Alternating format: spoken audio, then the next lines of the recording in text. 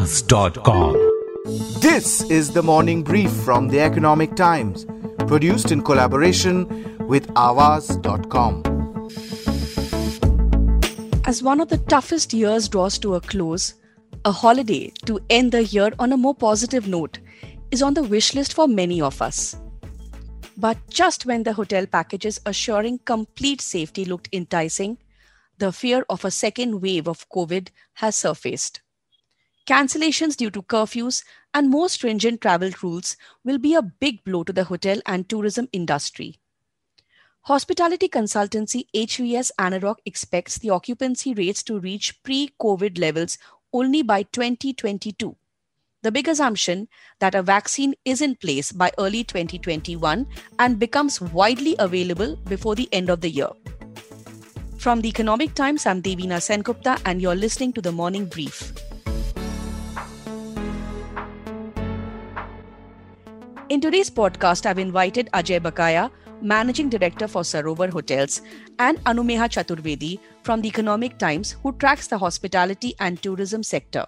Thank you, Ajay and Anumeha, for coming with us on this podcast. Thank you. Ajay, just when people had started to venture out, the fears of second wave of COVID are back again. How will these curfews, mandatory tests in some airports impact the hotel and tourism industry? Devina, there will obviously be some impact. This could be a second wave, this could be a third wave. In Delhi, I think we're calling it the ebbing of the third wave. Right. We had anticipated that this is going to happen, not only in India, but in pretty much all major cities worldwide. And we are watching that phenomena unfold. There will be ups and there will be downs. Travel is still possible, perhaps with a little bit more effort. We must take all necessary precautions. I've taken several flights in the last 3 or 4 months, and I feel extremely safe on those flights. I've driven distances of 200 kilometers to 350 kilometers to get to places and hotels, largely for work, but also for a break. And I think the breaks are as necessary as they ever were, or more necessary now, because a lot of us are closeted down and buckled down. So yes, there will be a bit of a dampener, but I don't think it's going to stop most people from venturing out and taking those little holidays. That's really assuring. So I can go ahead and book my holiday plans as if nothing changed. Anumeha, now that Ajay says that it's all safe, what kind of safety precautions is the hospitality industry taking to ensure that the guests remain safe?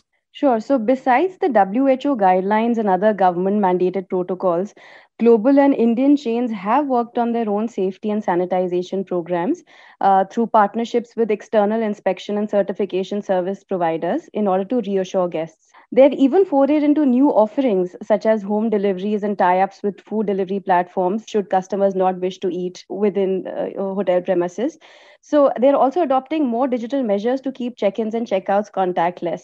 So chains, local as well as global, have taken a series of measures to sort of reassure guests as cases continued surging in India. Some of these measures did translate into a healthy uptick in leisure bookings before cases surged on again. So now it remains to be seen, how customers will react to the growing numbers and whether they postpone plans, whether they sort of continue and go ahead with the existing bookings. It remains to be seen. Right, Ajay, but besides holiday tourism, the wedding season, the big fat Indian wedding, which brings in a lot of revenue for the hotels, that has been dampened, right? So how is the hotel industry coping up with it? Well, the weddings are neither big nor fat anymore. So from that point of view, we have lost this season. I think depending upon which part of the country you're in, the maximum numbers allowed are perhaps 250 on the high side, somewhere between 100 and 200 otherwise. So yes, the numbers have gone down. There is always an opportunity in disasters. What we've seen with the numbers going down, a lot of our smaller hotels, for example, Mashobra next to Simla, and which can only accommodate maybe 100, 120 people, are now getting weddings that they would otherwise have not gained. So somebody's loss is somebody's gain. A lot of these places, we are booking weddings. We're booking more weddings than we were earlier, perhaps because people are not traveling overseas for the weddings. But yes, the numbers are small and there is a loss to the hotel industry. That's really interesting because Mashobra was generally a golf paradise and now that has become a wedding destination. Yes, that's right. There is another opportunity, Davina. We have had several requests and we've done several deliveries where weddings are happening overseas and people are saying, I want to send a meal at a particular time to everyone in India, different cities, the same meal so people can all enjoy it together. And we've done several of those deliveries. It's between meals and hampers and things like that. So we never did those things before. Of course, there is a loss. Of course, there is a loss due to the big weddings. That's really interesting. So, Ajay, could you highlight some of the strategies which are being used by the hotels to, like the meal packages that you mentioned? What are some of the other strategies that hotels are using to ensure that the revenue keeps coming, the guests are there, but in a different way? I think one of our major initiatives is the wedding business itself, despite the reduced numbers. So we have set up a wedding desk with a team that's handling queries of the website and of the telephones. And we are now reaching out to people with a variety of options and a variety of places across the country and saying, what can we do for you? How can we fit into your budget? What are the things we can help you out with in terms of transfers, in terms of gifts, in terms of anything you wish us to do? And we put it all together. So I think our emphasis on weddings is probably 10 times more magnified than it ever was in the past. The other area we're looking at very strategically over the last 3 odd months or so with fair amount of success is the film shoot business. So all of the stuff that you're watching on Sony Live or on Amazon or on Netflix, etc., is being shot somewhere. They need locations. They need economical locations because of large teams. But the teams are there from anywhere from a few weeks to a few months. And because we are in a position to offer very, very attractive rates, we've been able to get a lot of this business. So that's another thing that's filling up our rooms and our beds in our hotels when other conventional businesses are failing. This is really interesting. So the big fat Indian wedding has become lean and agile Indian wedding, and also hotels are opening up to film shoots. But tell me, this is where we have seen 5 stars, for example, slashing rates to get more customers, and they can afford to throw up their venue for film shoots and weddings of different kind. What is the impact on the smaller hotels? Is there a fear of them shutting down? Rates are something we don't happily discuss these days because rates are have only gone south over the last few months. The bigger hotels have a certain higher fixed costs, only that level to which they can drop their rates. We are leaner, we are smaller, and we have greater flexibility in that area. So I think we have an advantage, and we will continue to have that advantage. So yes, rates have dropped across the board. If the 5-star hotels drop their rates, let's say from a 10,000 to a 5,000, then we are dropping ours from a 5,000 to a 2,500. It's a great buy for the consumer, for the guest. It's a great opportunity at this point of time to make the most of travel and of the situation. Okay, so the business model is changing, but again, what is the impact on the very small hotels, whose rates were already 2,500? Would they be able to survive the next few quarters at least? The answer to that was something that was sought way back in March, April of 2020. The more pragmatic and the smarter people took decisions on cutting down their costs from day one and not waiting a month or 2 or 3 to see what happens and how things transpire. Right. So we have in our case at least cut down our payroll costs, which are the highest in the industry, by anywhere from 50 to 70%, and it involves a whole lot of measures, and it involves thinking differently, thinking without losing your compassion and your empathy for people. You do things like saying to somebody, "I'll use you for 10 days in a month, and I'll use another set of people for the second 10 days, and third set of people for another 10 days." So you cut down your costs. People are making a lot less, but people have means for survival. Right. That's interesting. Anupeha, when we are talking about these rate cuts, etc., what kind of properties are people like you and I looking for? Because all this work from home has made a lot of people go out and look for destinations which are not their homes. So what are the kind of preferences that travelers are showing? Sure. So workations is a trend that we've seen emerging throughout the pandemic. Sorry to interrupt you, Anupeha. The word is workation? Workations. Oh, that's interesting. Yes. Okay. So that means professionals like you and I, setting our sights on a destination choosing accommodation and preferring to work there for months, because many companies have continued with work from home arrangements even after restrictions eased in India. So a lot of professionals are working out of remote locations, hill stations, beach destinations, and are choosing to do that over a longer period of time because their company allows them to do so. Customers and guests are looking for more personalized stays, accommodation options that guarantee a certain level of safety and security. They may not want to sort of choose a non branded accommodation option. So the emphasis on safety and assurance and security is a lot more than before.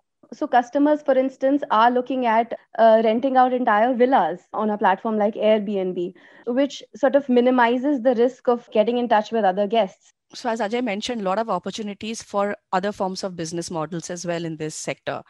Ajay, what have been the discussions with the government on saving tourism and hospitality sector? Because this is not really an essential sector, but it is so crucial. Well, we have knocked on doors and knocked on doors and knocked on doors, and we continue doing that. We have not been fortunate enough to have an audience with the finance minister or the PMO level. So we managed to get to our tourism minister and certain other ministers. So far, we feel at our end as a hospitality industry that we have been largely neglected. I am part of the committee of the Hotel Association of India, and I watch the goings on of the FHRAI as well as FAITH, which is the apex body for tourism. The general feel is that we've been neglected. Right. We can't point a finger why. The industry has huge employment, so it's a large number of people that are impacted. It has very strong contribution to GDP. We feel let down as far as government is concerned. We wish that the industry was really treated as an industry that makes a huge difference to the nation. We don't have that feeling at this point of time. Right. That's unfortunate because, Ajay, if you could just detail out what is the impact of hotel and tourism industry on India's GDP so that the listeners understand the importance of this sector. We believe that the overall employment in the industry, direct and indirect, taking into account hospitality and tourism as a whole, is more than 8% of India's total employment or total people employed. We believe the impact on India's GDP is close to 9% or 9% plus. So these are huge numbers. The numbers are phenomenal. We've been shouting these numbers from the rooftops for a very long time. Obviously, they haven't got the response that we had expected. Right. Noted. Anumeha, that's really disappointing to know that a sector which gives us so much of pleasure and happiness and is so important for many of us is actually getting neglected. Anumeha, when Ajay mentions employment, there has been a lot of layoffs. I've been reading your stories and there have been thousands who have been asked to leave. What is the current situation of manpower in the sector? Yes. So as Ajay mentioned, the hospitality sector is one of the largest employers, and various industry estimates have pegged the overall direct and indirect job losses for the sector to be around 40 million owing to the lockdown and other restrictions. Many chains had announced furloughs globally, and the lockdown period in India also saw chains implementing layoffs and pay cuts. With progressive unlocks happening in the country, the situation on the employee front has improved, but a lot depends again on the pace of the sector's recovery. Now, with the surge in infections, there is a sort of a question mark again on how recovery proceeds. Noted. Ajay, my final question to you is the top 3 things that you wanted the government to do, which it hasn't done. Devina, at the central level, the union government, the single largest demand was give us loan waivers, give our hotel owners loan waivers for 2 years, both principal and interest. Now, we know it's not the most prudent thing to go out of the begging bowl, but the situation is dire. And other than covering MSMEs with very low capital and other than covering industries with very strong sort of barriers, I would say, none of those benefits have really been passed on. So if I have a 10-year loan and I have another 5 years to pay it, I'm still stuck with the 5 years. Maybe if I'm really a good guy, I can probably get another year, but I still have to pay my interest all the time. So I don't think anything significant has happened. That was our single largest point. Number 2 was, can you please recognize us as an industry? Which means then at a nationwide level, we can go to a bank and look for better loans. The typical term for hotel loans at the moment is 2 years plus 8 years, which means 2 years is principal fee, you're paying the interest, and then the 8 years you have to repay. Hotels are highly capital intensive, and most of the trouble happens when people can't repay their loans. So if we were in an industry and we could get 15-year loans, I think the whole scenario would change dramatically. So these were the two key things from the center. From the states, we'd asked for electricity charges to be paid on actual consumption. I think that was the biggest thing. The second thing was, if I'm shut down, why are you charging me municipal taxes? Right, noted. Ajay, for everybody's sake, for both the consumers and the people in the industry, working in the industry, I hope the situation changes. Thank you so much, Ajay and Anumeha, for being with us on this podcast. Sure, thanks so much. Thank you. Thank you, Ajay and Anumeha, for explaining how the tourism sector is coming up with new business models, keeping consumer safety and the industry's own survival in mind. It is also important to realize that the sector, which employs millions, needs help from the government, failing which we are staring at huge job losses and businesses shutting down. I'm Devina Sengupta and you've been listening to The Morning Brief. This episode was edited by Anjali Venugopalan and coordinated by Nehal Chaliawala. I hope you enjoyed listening to this episode. We look forward to your feedback. Write to us at themorningbrief@timesgroup.com. And if you like this episode, please share on your social media handles. The Morning Brief airs every Tuesday, Thursday and Friday. Thank you for listening and have a nice day ahead.